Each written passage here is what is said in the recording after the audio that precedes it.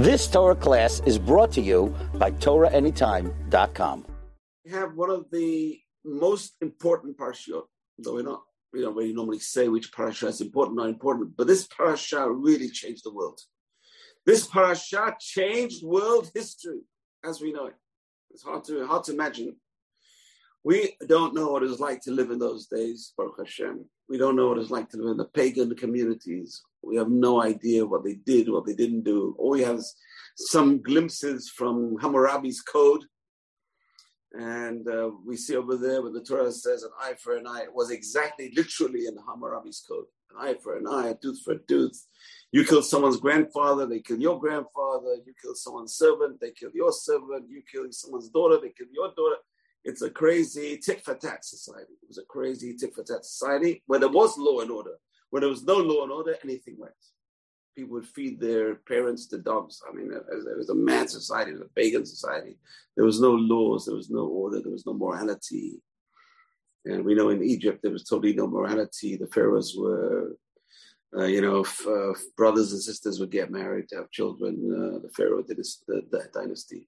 And so the first big moral code is in this week's parasha. The first big moral code is in this week's parasha. It's a code adopted by the Christianity 1,500 years later or so, and adopted later on by Islam, more or less, another 600 years later. So Judaism changed the world. Which part of Judaism changed the world? The law codes of Judaism, not just the stories. And this is where the Torah is making a transition from stories to a book of law. In this week's parasha, the Torah is making a massive transition. It's entering a new phase. It slowly becomes a book of laws. So Breshit, beautiful stories, Hashem's interaction with human beings, spirituality, see the great spiritual beings who interacted with God and spoke to God, and God spoke back to them. And before the Torah was given, these are amazing, geniuses, spiritual geniuses who could link themselves with the divine without any book of code and without any concrete way of life. They could just link themselves to God. That's amazing. I call them spiritual geniuses or spiritual giants. What happened was that no one else could do it. Very few people could reach that level of the forefathers, and therefore Hashem had to give us a code. What do you do? What do you have to do to become spiritual?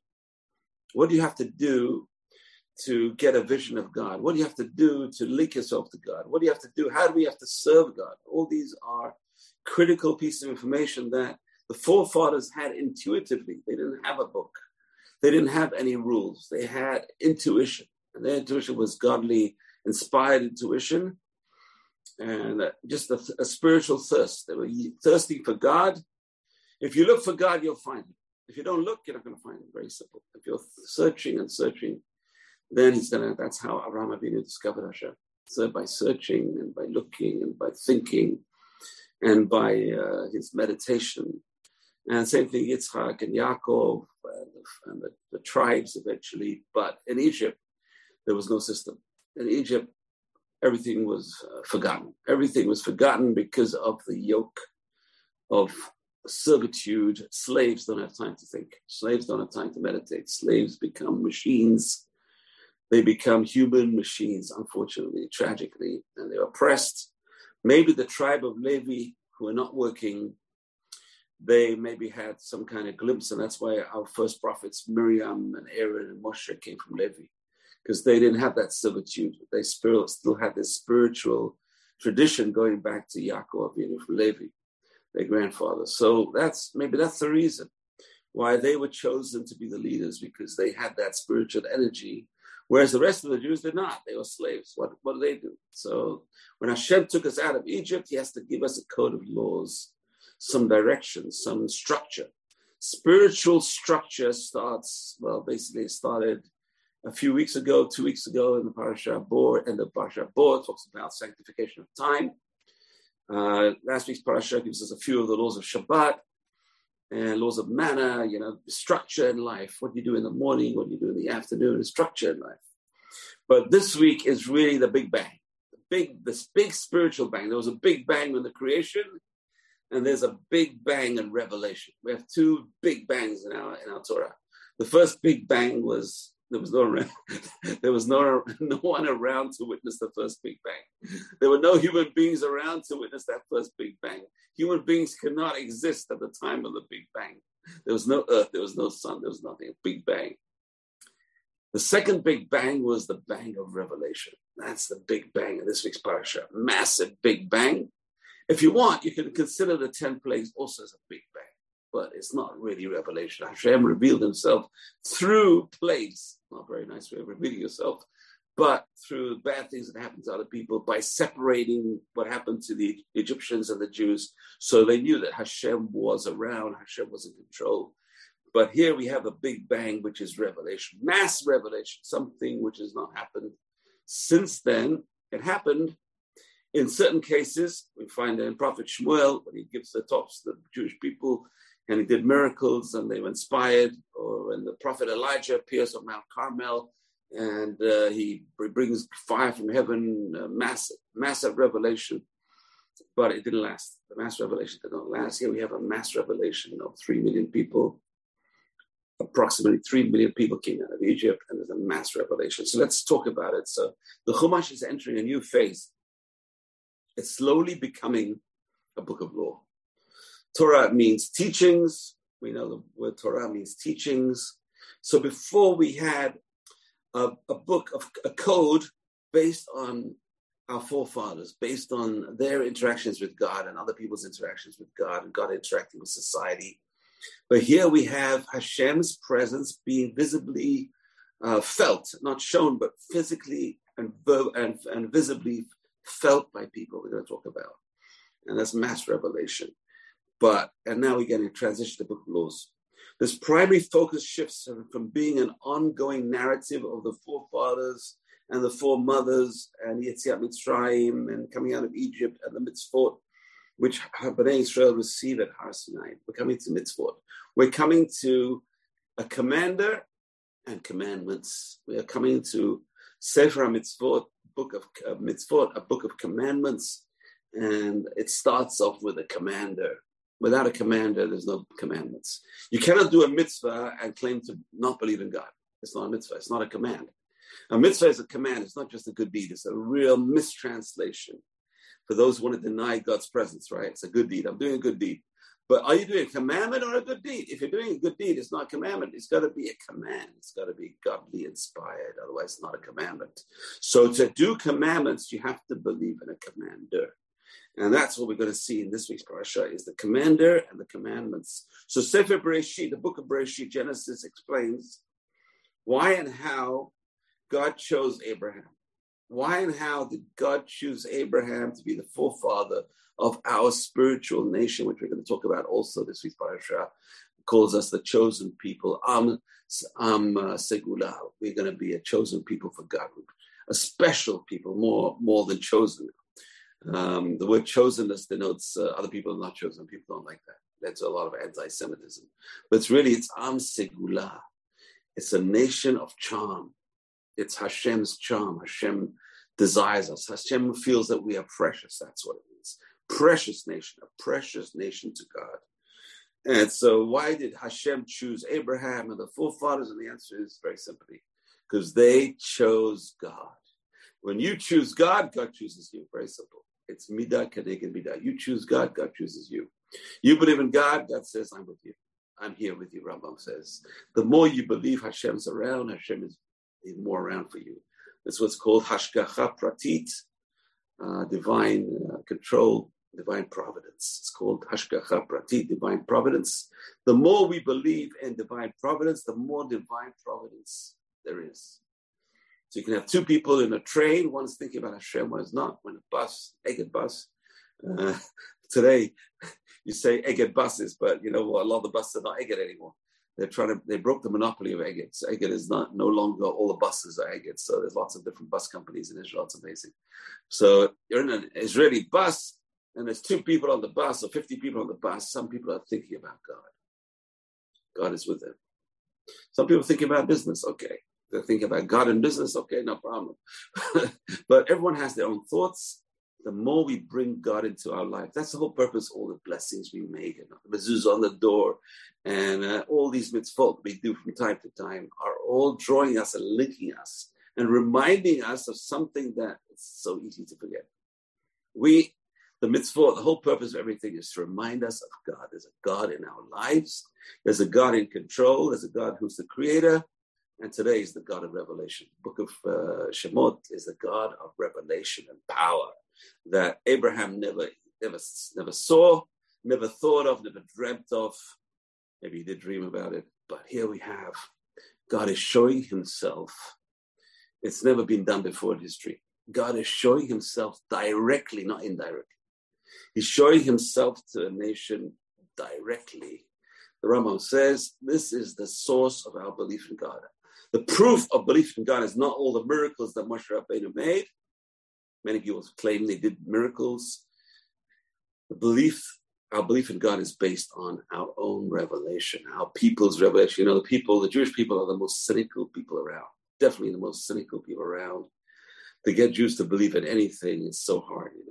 We've been through a lot in our history, and we don't accept things so easily. We're cynical. And you come to Israel, you'll see cynicism, the brute force of cynicism today in Israeli society. Really, a lot of cynicism over here. So, okay, it's good. Cynicism is good. So for Jews to actually believe that this event happened, and to believe that we saw God, you can see we're the most cynical people. We're still believing in it. It's something happened.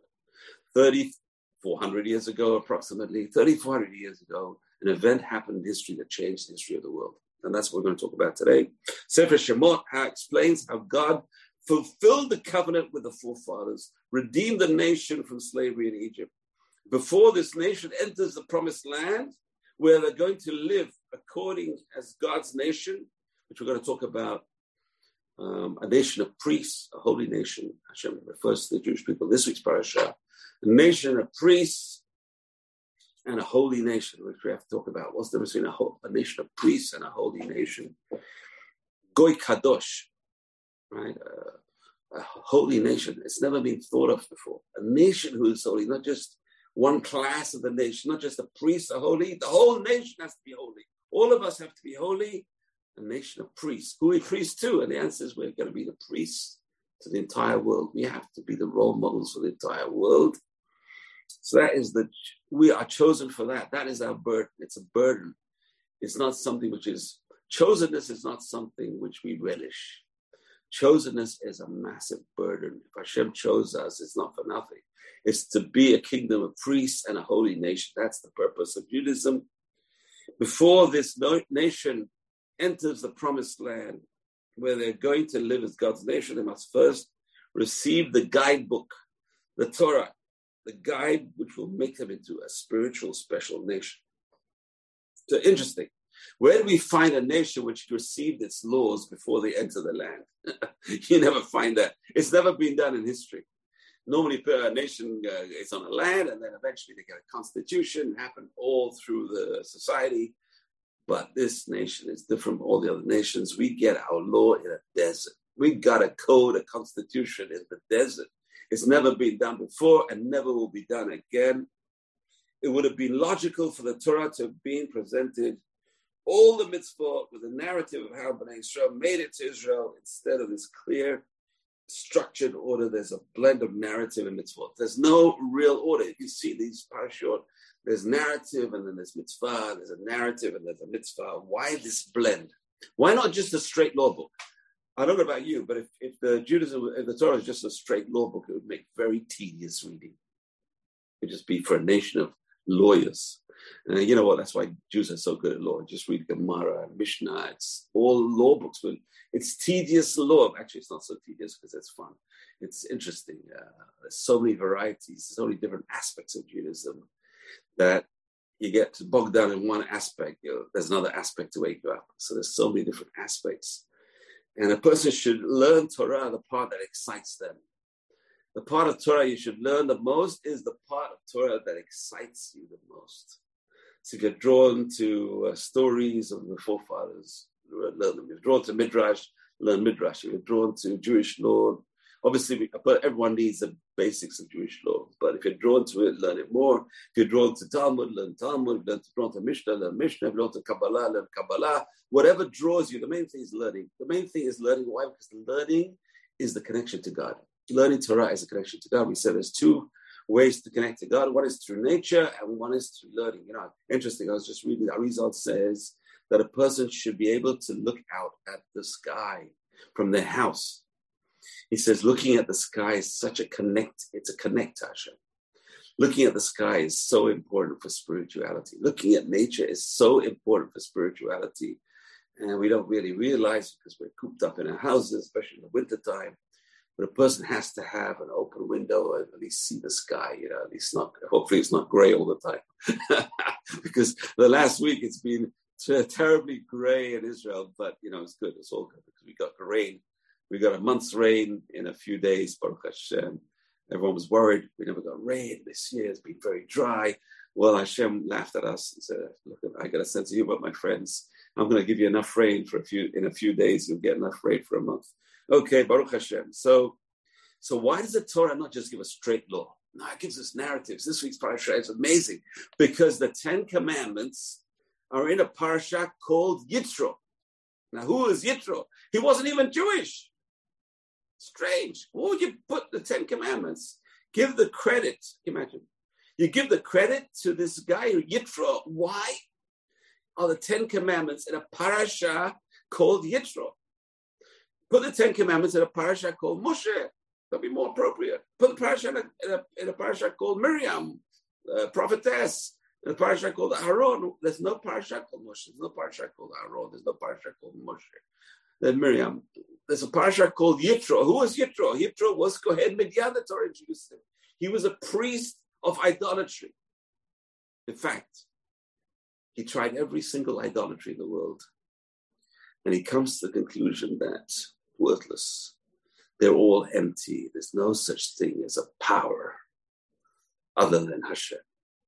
Okay, Hashem. Who is like Hashem among the other gods? I tried every other god. There's nothing like God. There's nothing like Hashem. Hashem is the only God.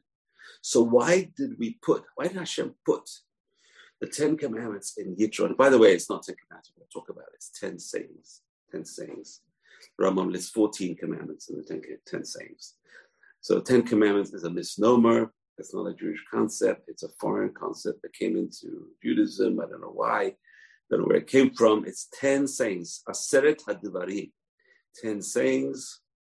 We always know the 10 Commandments. There's 5 on this, 5 on this side, 5 on this side. That became the 2 stones, the 2 tablets. Moshe had a headache. Hashem said, I'll give you 2 tablets. Okay, so why not put all the laws in like a code, like a Shulchan Aruch? Make the Torah like a Shulchan Aruch. No, it's in a form, narrative law. Narrative law keeps people's attention and draw you also to who kept this law. Who are the people who kept the laws? And the 10 Commandments in a book, in a parasha called Yitro. Why Yitro? And the answer is because what's the first word in the parasha? Vayishma Yitro. Yitro heard. Yitro heard what? He heard 3 things. He heard that God took the Jews out of Egypt. He heard that the Jews crossed the Red Sea. He heard that the Jews fought Amalek and won. And he heard that the Jews are going to get the Torah. Yitro heard all these things. Now, it wasn't just Yitro hearing all these things. The whole world was in a hubbub. Everyone's hearing rumors, Pharaoh, the 10 plagues in Egypt, the crossing of the sea, the rabbis say, all the waters in the world split. The whole world knew at that time something's going on, something strange is going on in this world. And, we know that the Canaanites were hearing all these things and they were terrified. Rahab tells them, Yoshua sent spies to Canaan, and Rahab tells them everyone's terrified. We know that God is on your side. We heard about the crossing of the sea. Everyone heard this. The rumors were flying. But you know what? The whole world heard, but no one did anything about it. Whereas Yitro heard, and he came. Yitro, this hearing that Yitro heard, changed Yitro. That's why The 10 Commandments are in a parasha called Yitro.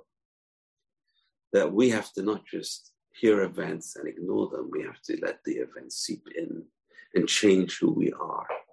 The events of the 10 Commandments, the events of this parasha, we have to also hear what Yitro heard. We have to let the words and the sights and the sounds that we saw penetrate us. And just like Yitro was penetrated by these events, we have to be penetrated. So Yitro is our role model. By Yishma Yitro, Yitro heard. He didn't hear it when in one ear and came out the other. He listened and he paid attention and he changed who he was because of what he heard. And that's when we listen to the 10 Commandments, it's not just got to be, we heard it and when in one ear came out the other. It's got to actually penetrate and change our behavior. That's why it's in Parashat Yitro, because Yitro heard and he changed. And that's why Yitro is so important. Yitro is a convert, and the rabbis say we all converted at Har Sinai. That's a very hard. All of us are converts. We all converted as Jews at Har Sinai. What does that mean? It says one of three things for a convert is, number one is they got to want to be Jewish. They got to accept God. And they accepted God when they sacrificed the Korban Pesach, when they killed the God of the Egyptians. They are really willing to die for God. God says, take the God of Egypt and kill it in front of everyone on the 10th of the month and tie it to your bedpost. I mean, there's no less way of dealing with a God. Imagine tie the God to your bedpost. If you did this in India to the cow today, people would go mad. There'd be a riot in the street talked about. So that's number. They have to accept God. They crossed the sea. They showed their emunah in God. They crossed the sea. And then they have to accept the commandments. That's Har Sinai. They accept the commandments. Na'aseh v'nishma, we will do, we will keep. They accept the commandments. And the Brit Milah they had in Egypt. So they had this Brit Milah. And the rabbis say there was a stream. When Moses hit the rock the first time, last week's parasha, Moses hit the rock, there was no water. Which rock did he hit? It was a rock on Mount Sinai. People don't realize that. The stream was from Mount Sinai. And that stream made a mikvah, made a natural mikvah. And all the Jews went into that stream as a mikvah, and they converted to Judaism. They accepted. There were three parts to conversion. Actually, four. The fourth part is bringing a korban, which we can't have. We don't have today. Every convert will eventually have to bring a korban when the temple is rebuilt by Hashem.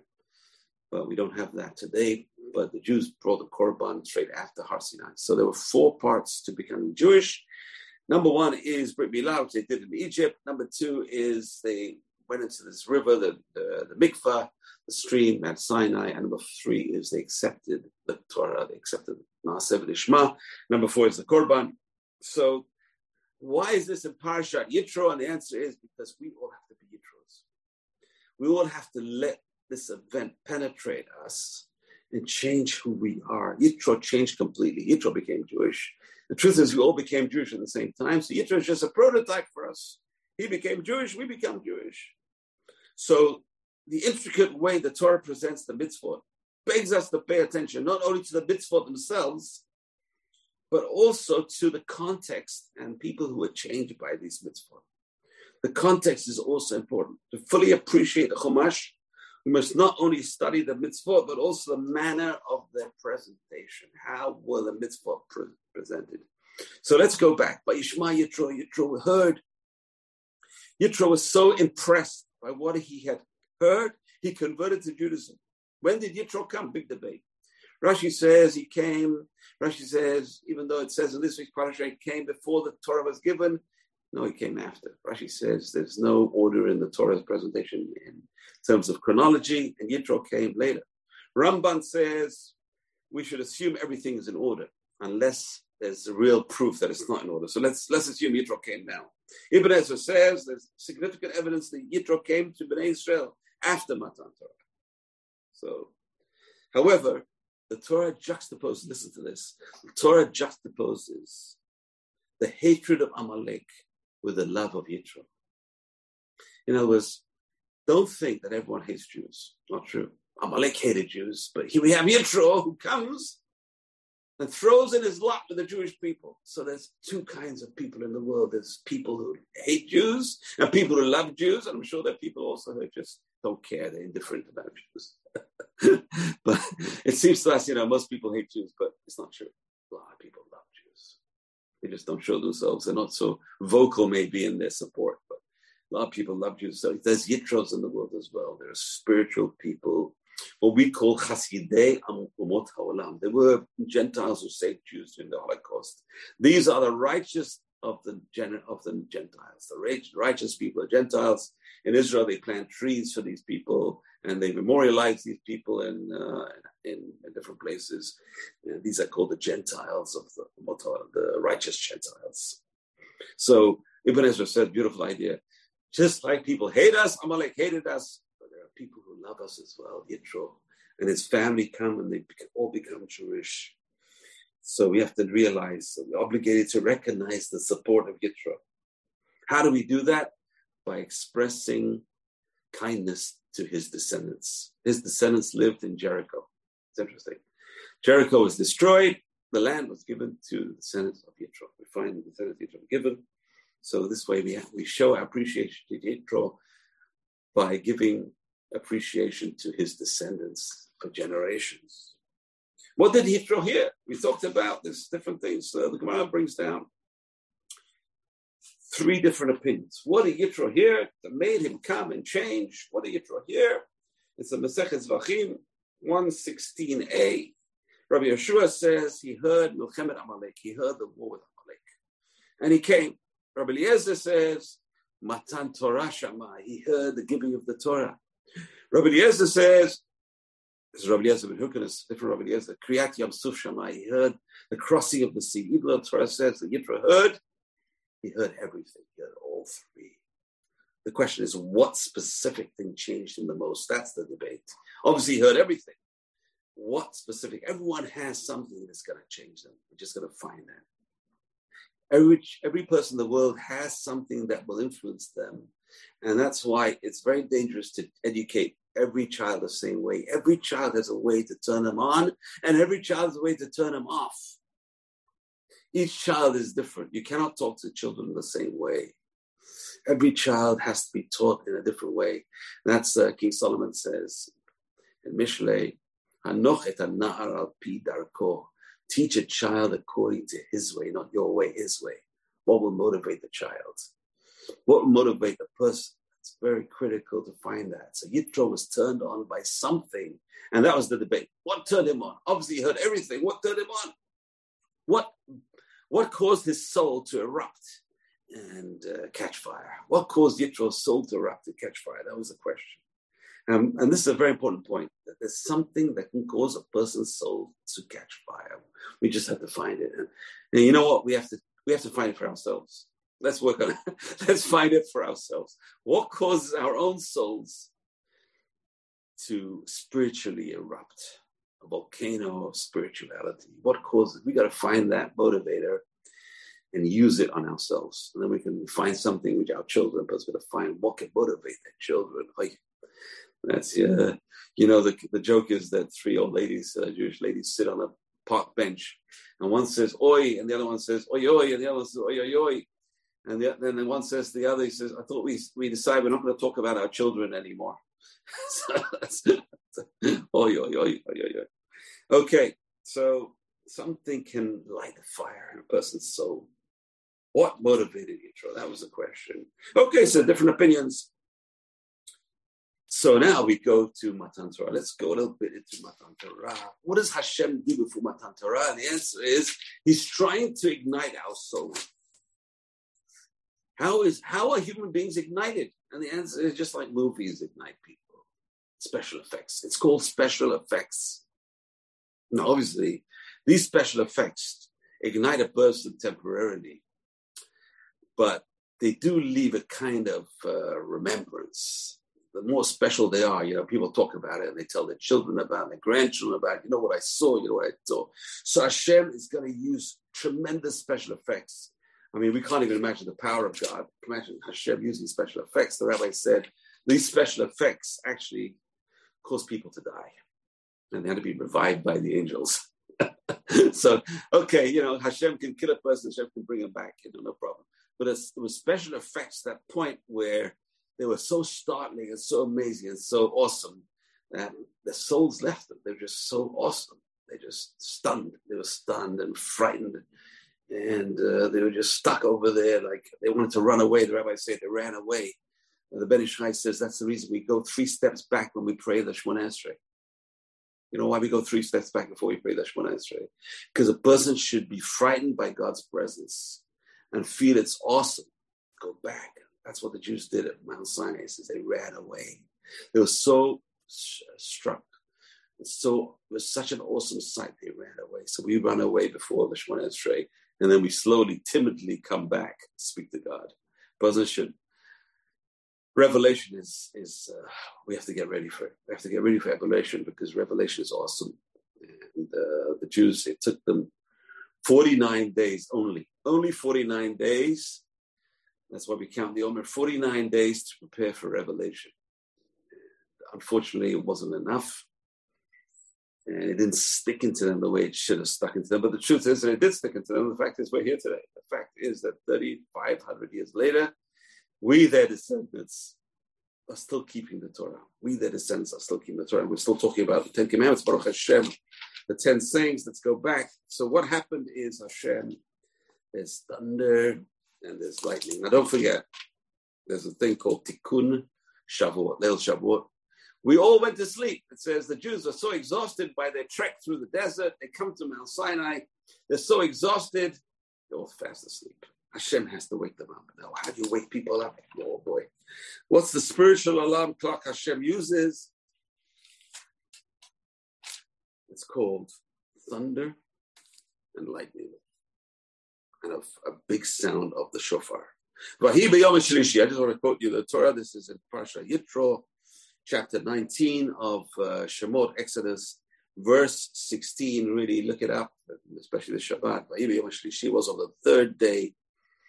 B'yot haboker, this is the 3rd day. They're coming from a different place, Refidim, when they fight with Amalek. 3 days later, they're walking, journeying, and they're preparing themselves. Hashem says, prepare yourselves for the revelation.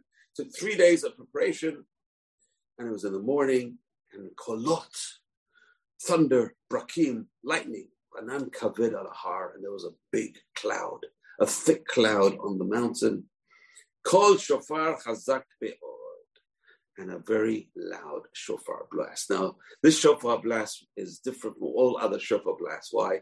Because the human shofar blast, it starts off being strong and then it gets weaker and weaker. This shofar blast started weak and started getting stronger and stronger, built to a crescendo.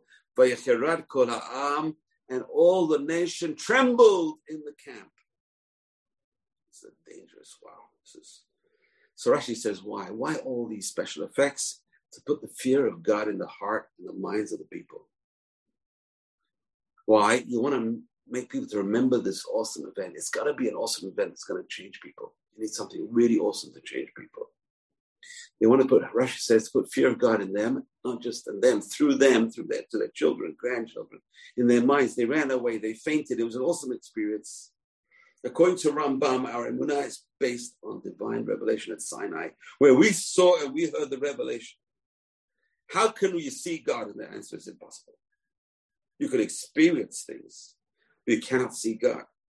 This is expressed in 3 times repeated warnings. Hashem gives Moshe to tell the people, don't climb Mount Sinai. You can't see God. Don't climb Mount Sinai. Please don't climb Mount Sinai. In fact, he tells Moshe to build a fence around Mount Sinai.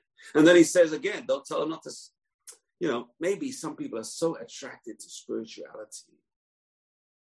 They're willing to sacrifice everything to see what it is. What is this? And is it possible to see? Come on, man. It's impossible. How can you see God? It's impossible. There's no such thing as God in terms of physical. There's no physical representation of God. We're going to see in the command itself. There's no such thing as a physical representation of God. So what do they see? They saw this cloud and they felt the awesome signs and wonders. That's what they saw. They felt things. There's a tremendous psychological need, especially at that time, of man trying to see God. To express that he is unknowable, Hashem warned them of trying to see him. He fenced off the mountain. Also the loud sound of the shofar and the earthquake. There was an earthquake there as well. Hashem wished that our two major senses of vision and hearing were overwhelmed. Now, it's interesting because, it's an earthquake this week as well. We have to try and envisage this earthquake at Mount Sinai. Obviously, it wasn't 7.9, the Richter scale, thank God. It must have been 4 or 5, enough to shake them up. They were shaken up completely. Two major senses of vision and hearing were completely overwhelmed. These overwhelming sensations were to contribute to our admission that we cannot fathom Hashem. There's no way. Our minds are blown. All the circuits are blown. The fence prevented physical attempts to see God, while the other special effects address man's thoughts.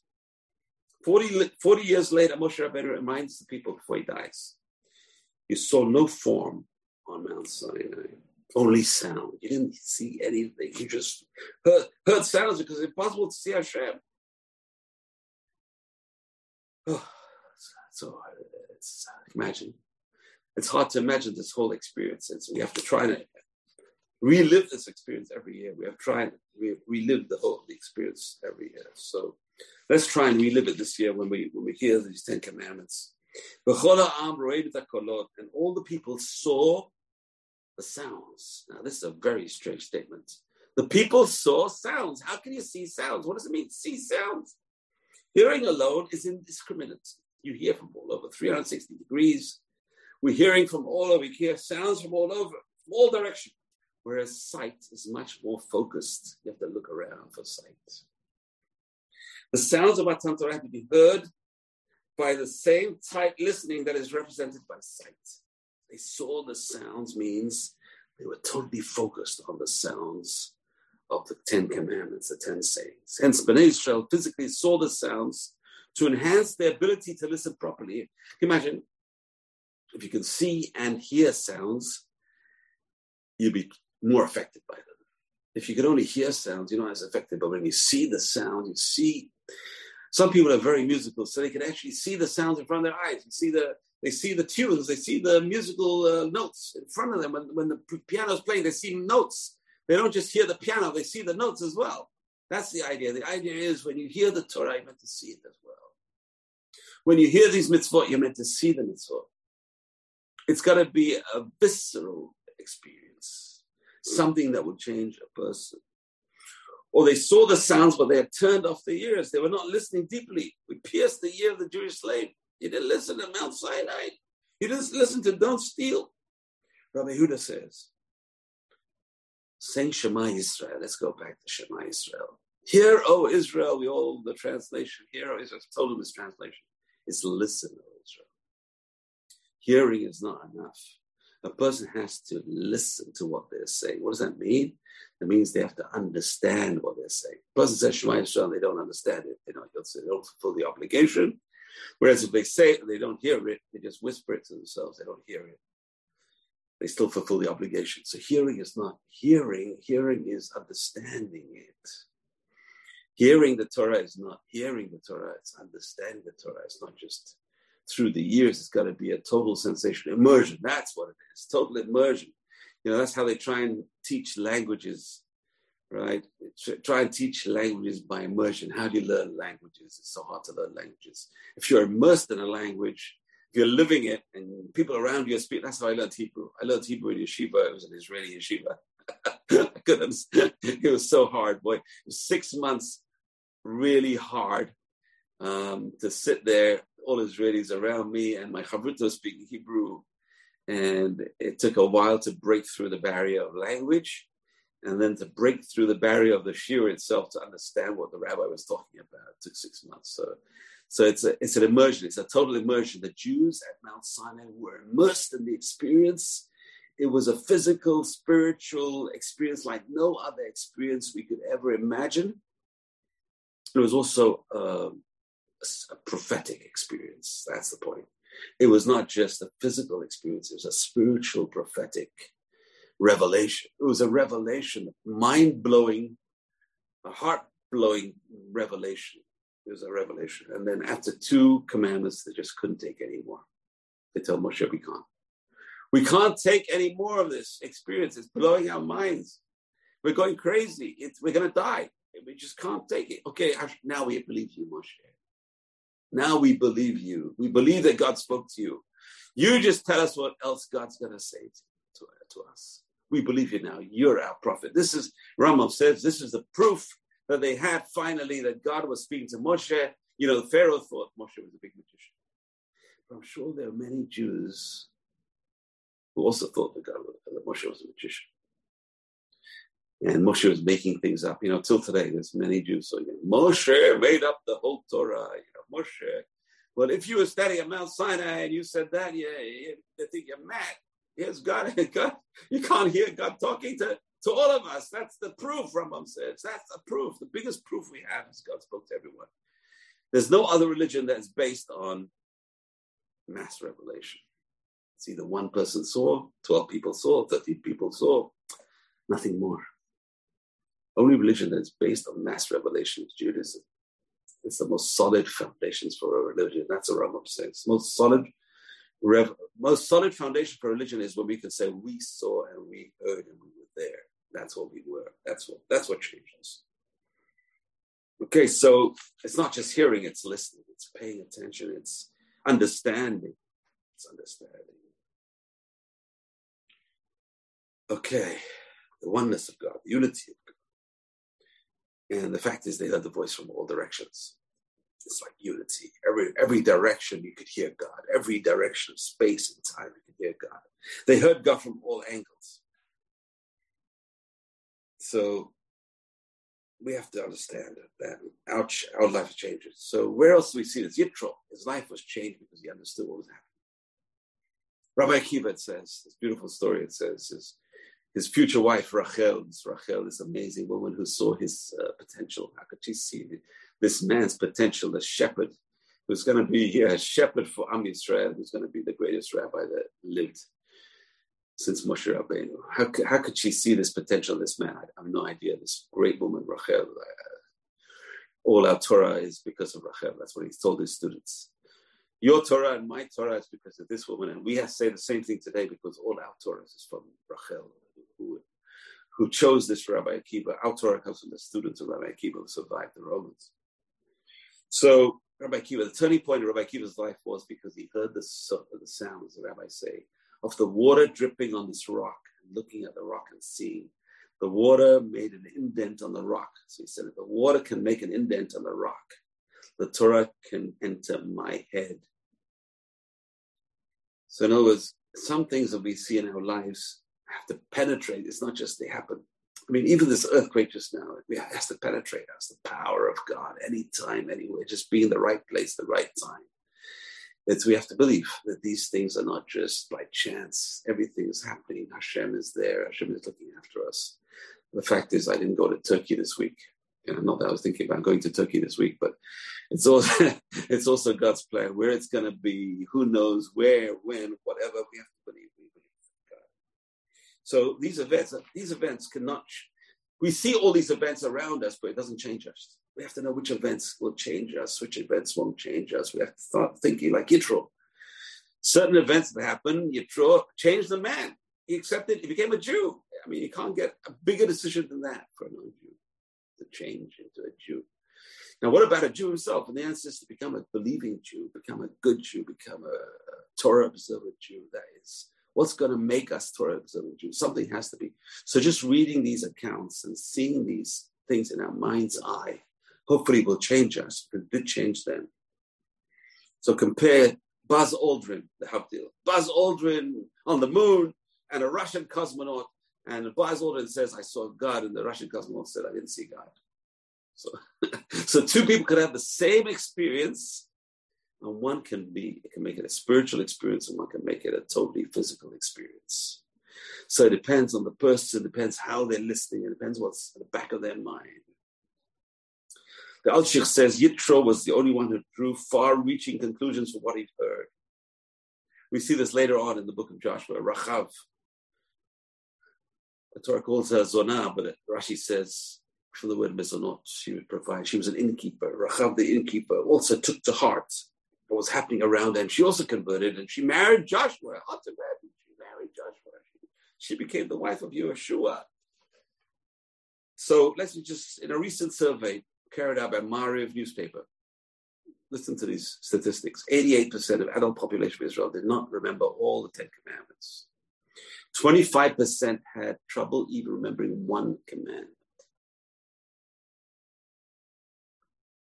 40% do not know what the 5 books of Moses are. Think of this in Israel. Can you imagine what it's like outside Israel? So let's just quickly go through these commandments. So Rambam says, we said the 10 sayings, and Rambam says there are 14 commandments. Number 1, to believe in the existence of one indivisible, all-powerful, invisible, unchanging God. That's number 1.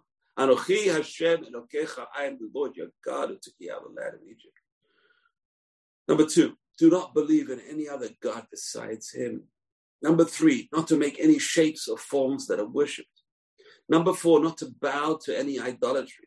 Number 5, not to serve any idolatry in its normal way of service, even though it's disgusting sometimes. Number 6, not to take an oath in God's name falsely. Number 7, to sanctify the Shabbat with words, which is Kiddush we talked about.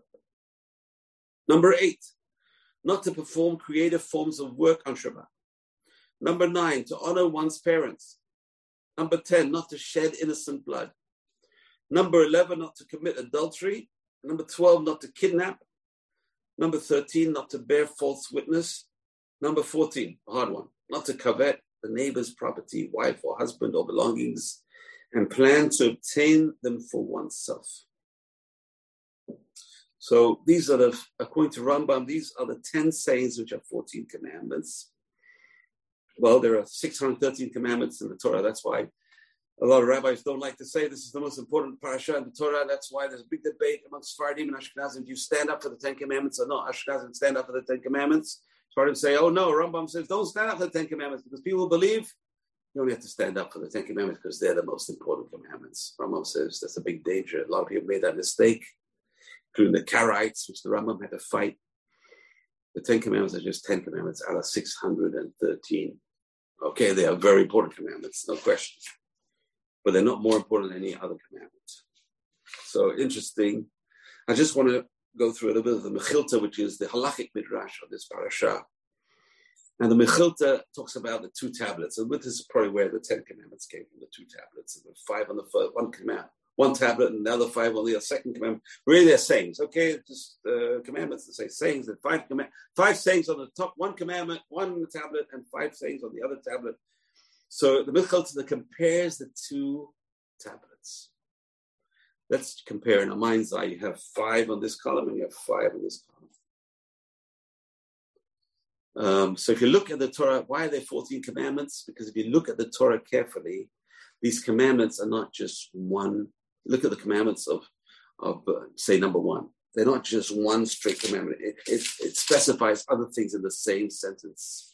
And that's how the Rambam made it into 14. There's 14 different commandments. I am the Lord your God who took you out of the land of Egypt, the house of bondage. You will have no other God. Okay, that's 2. And then it says in the second commandment, the second commandment says, don't make images which are in the heavens or in the earth below or in the seas. Don't make images. That's an extra. Don't bow down to them. That's an extra. Right? I am the Lord your God, who is jealous God. And I remember the sins of the fathers and the children for 3 and 4 generations, for those who hate me. Okay? Don't take God's name in vain, because Hashem will not cleanse someone who takes God's name in vain. Remember Shabbat. And then it says, don't work on Shabbat. So the Rambam puts another one. Okay, so that's an extra one over there. If you look at them, you'll see there's much more detail in each saying. It's not just one commandment, it's a hybrid. Okay, it's a few commandments in one saying. So let's just try and picture the first 5 and the last 5 and try. We're going to go through them one by one. I am the Lord your God. Okay, that's number 1. Number 6, the first one on the second tablet. Don't murder. Why? When a person murders someone, they are lessening the image of God in this world. Every human being has a soul. When you murder a human being, not you, but if anyone murders a human being, they are lessening the souls in the world, and therefore you're lessening the power of God in the world. Amazing. So that's the comparison. I'm Lord your God. Don't murder. Don't kill the presence of God in the world through someone. Don't have any other gods. Don't commit adultery. That's adultery to God. A person has other gods, like committing adultery to God. Don't swear falsely by God's name. Don't steal. Because if a person steals, eventually in Jewish courts, you have to go and swear.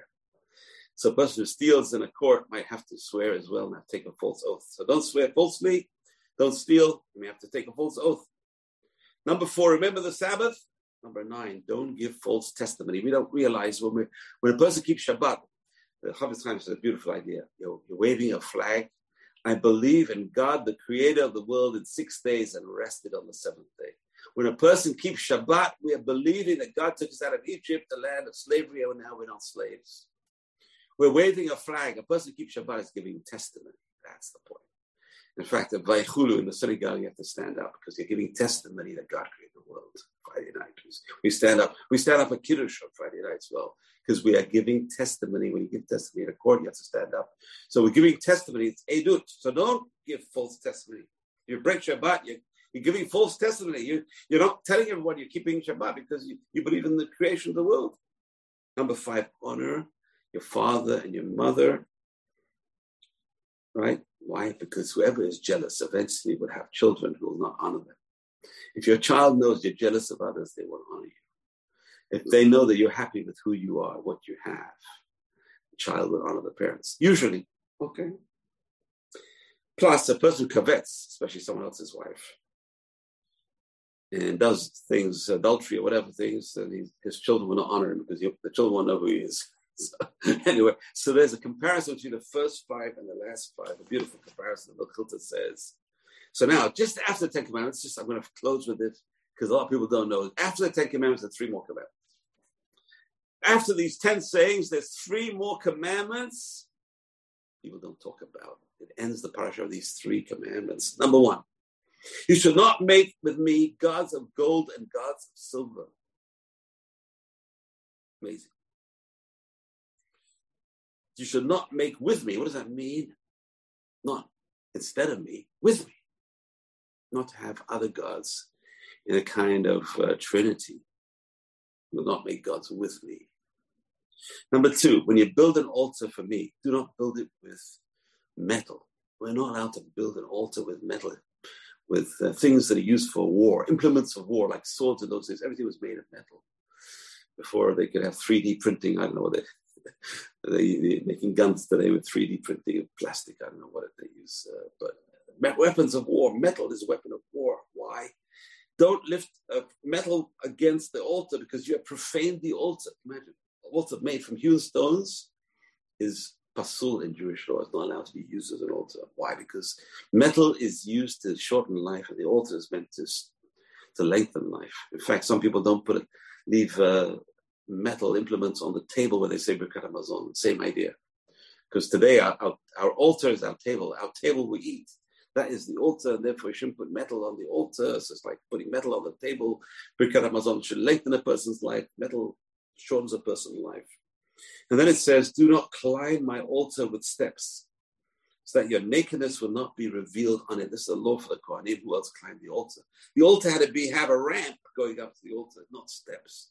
Because when a person goes up steps, they are opening their legs, which is, for God, it was like indecent exposure, even though they're fully clothed.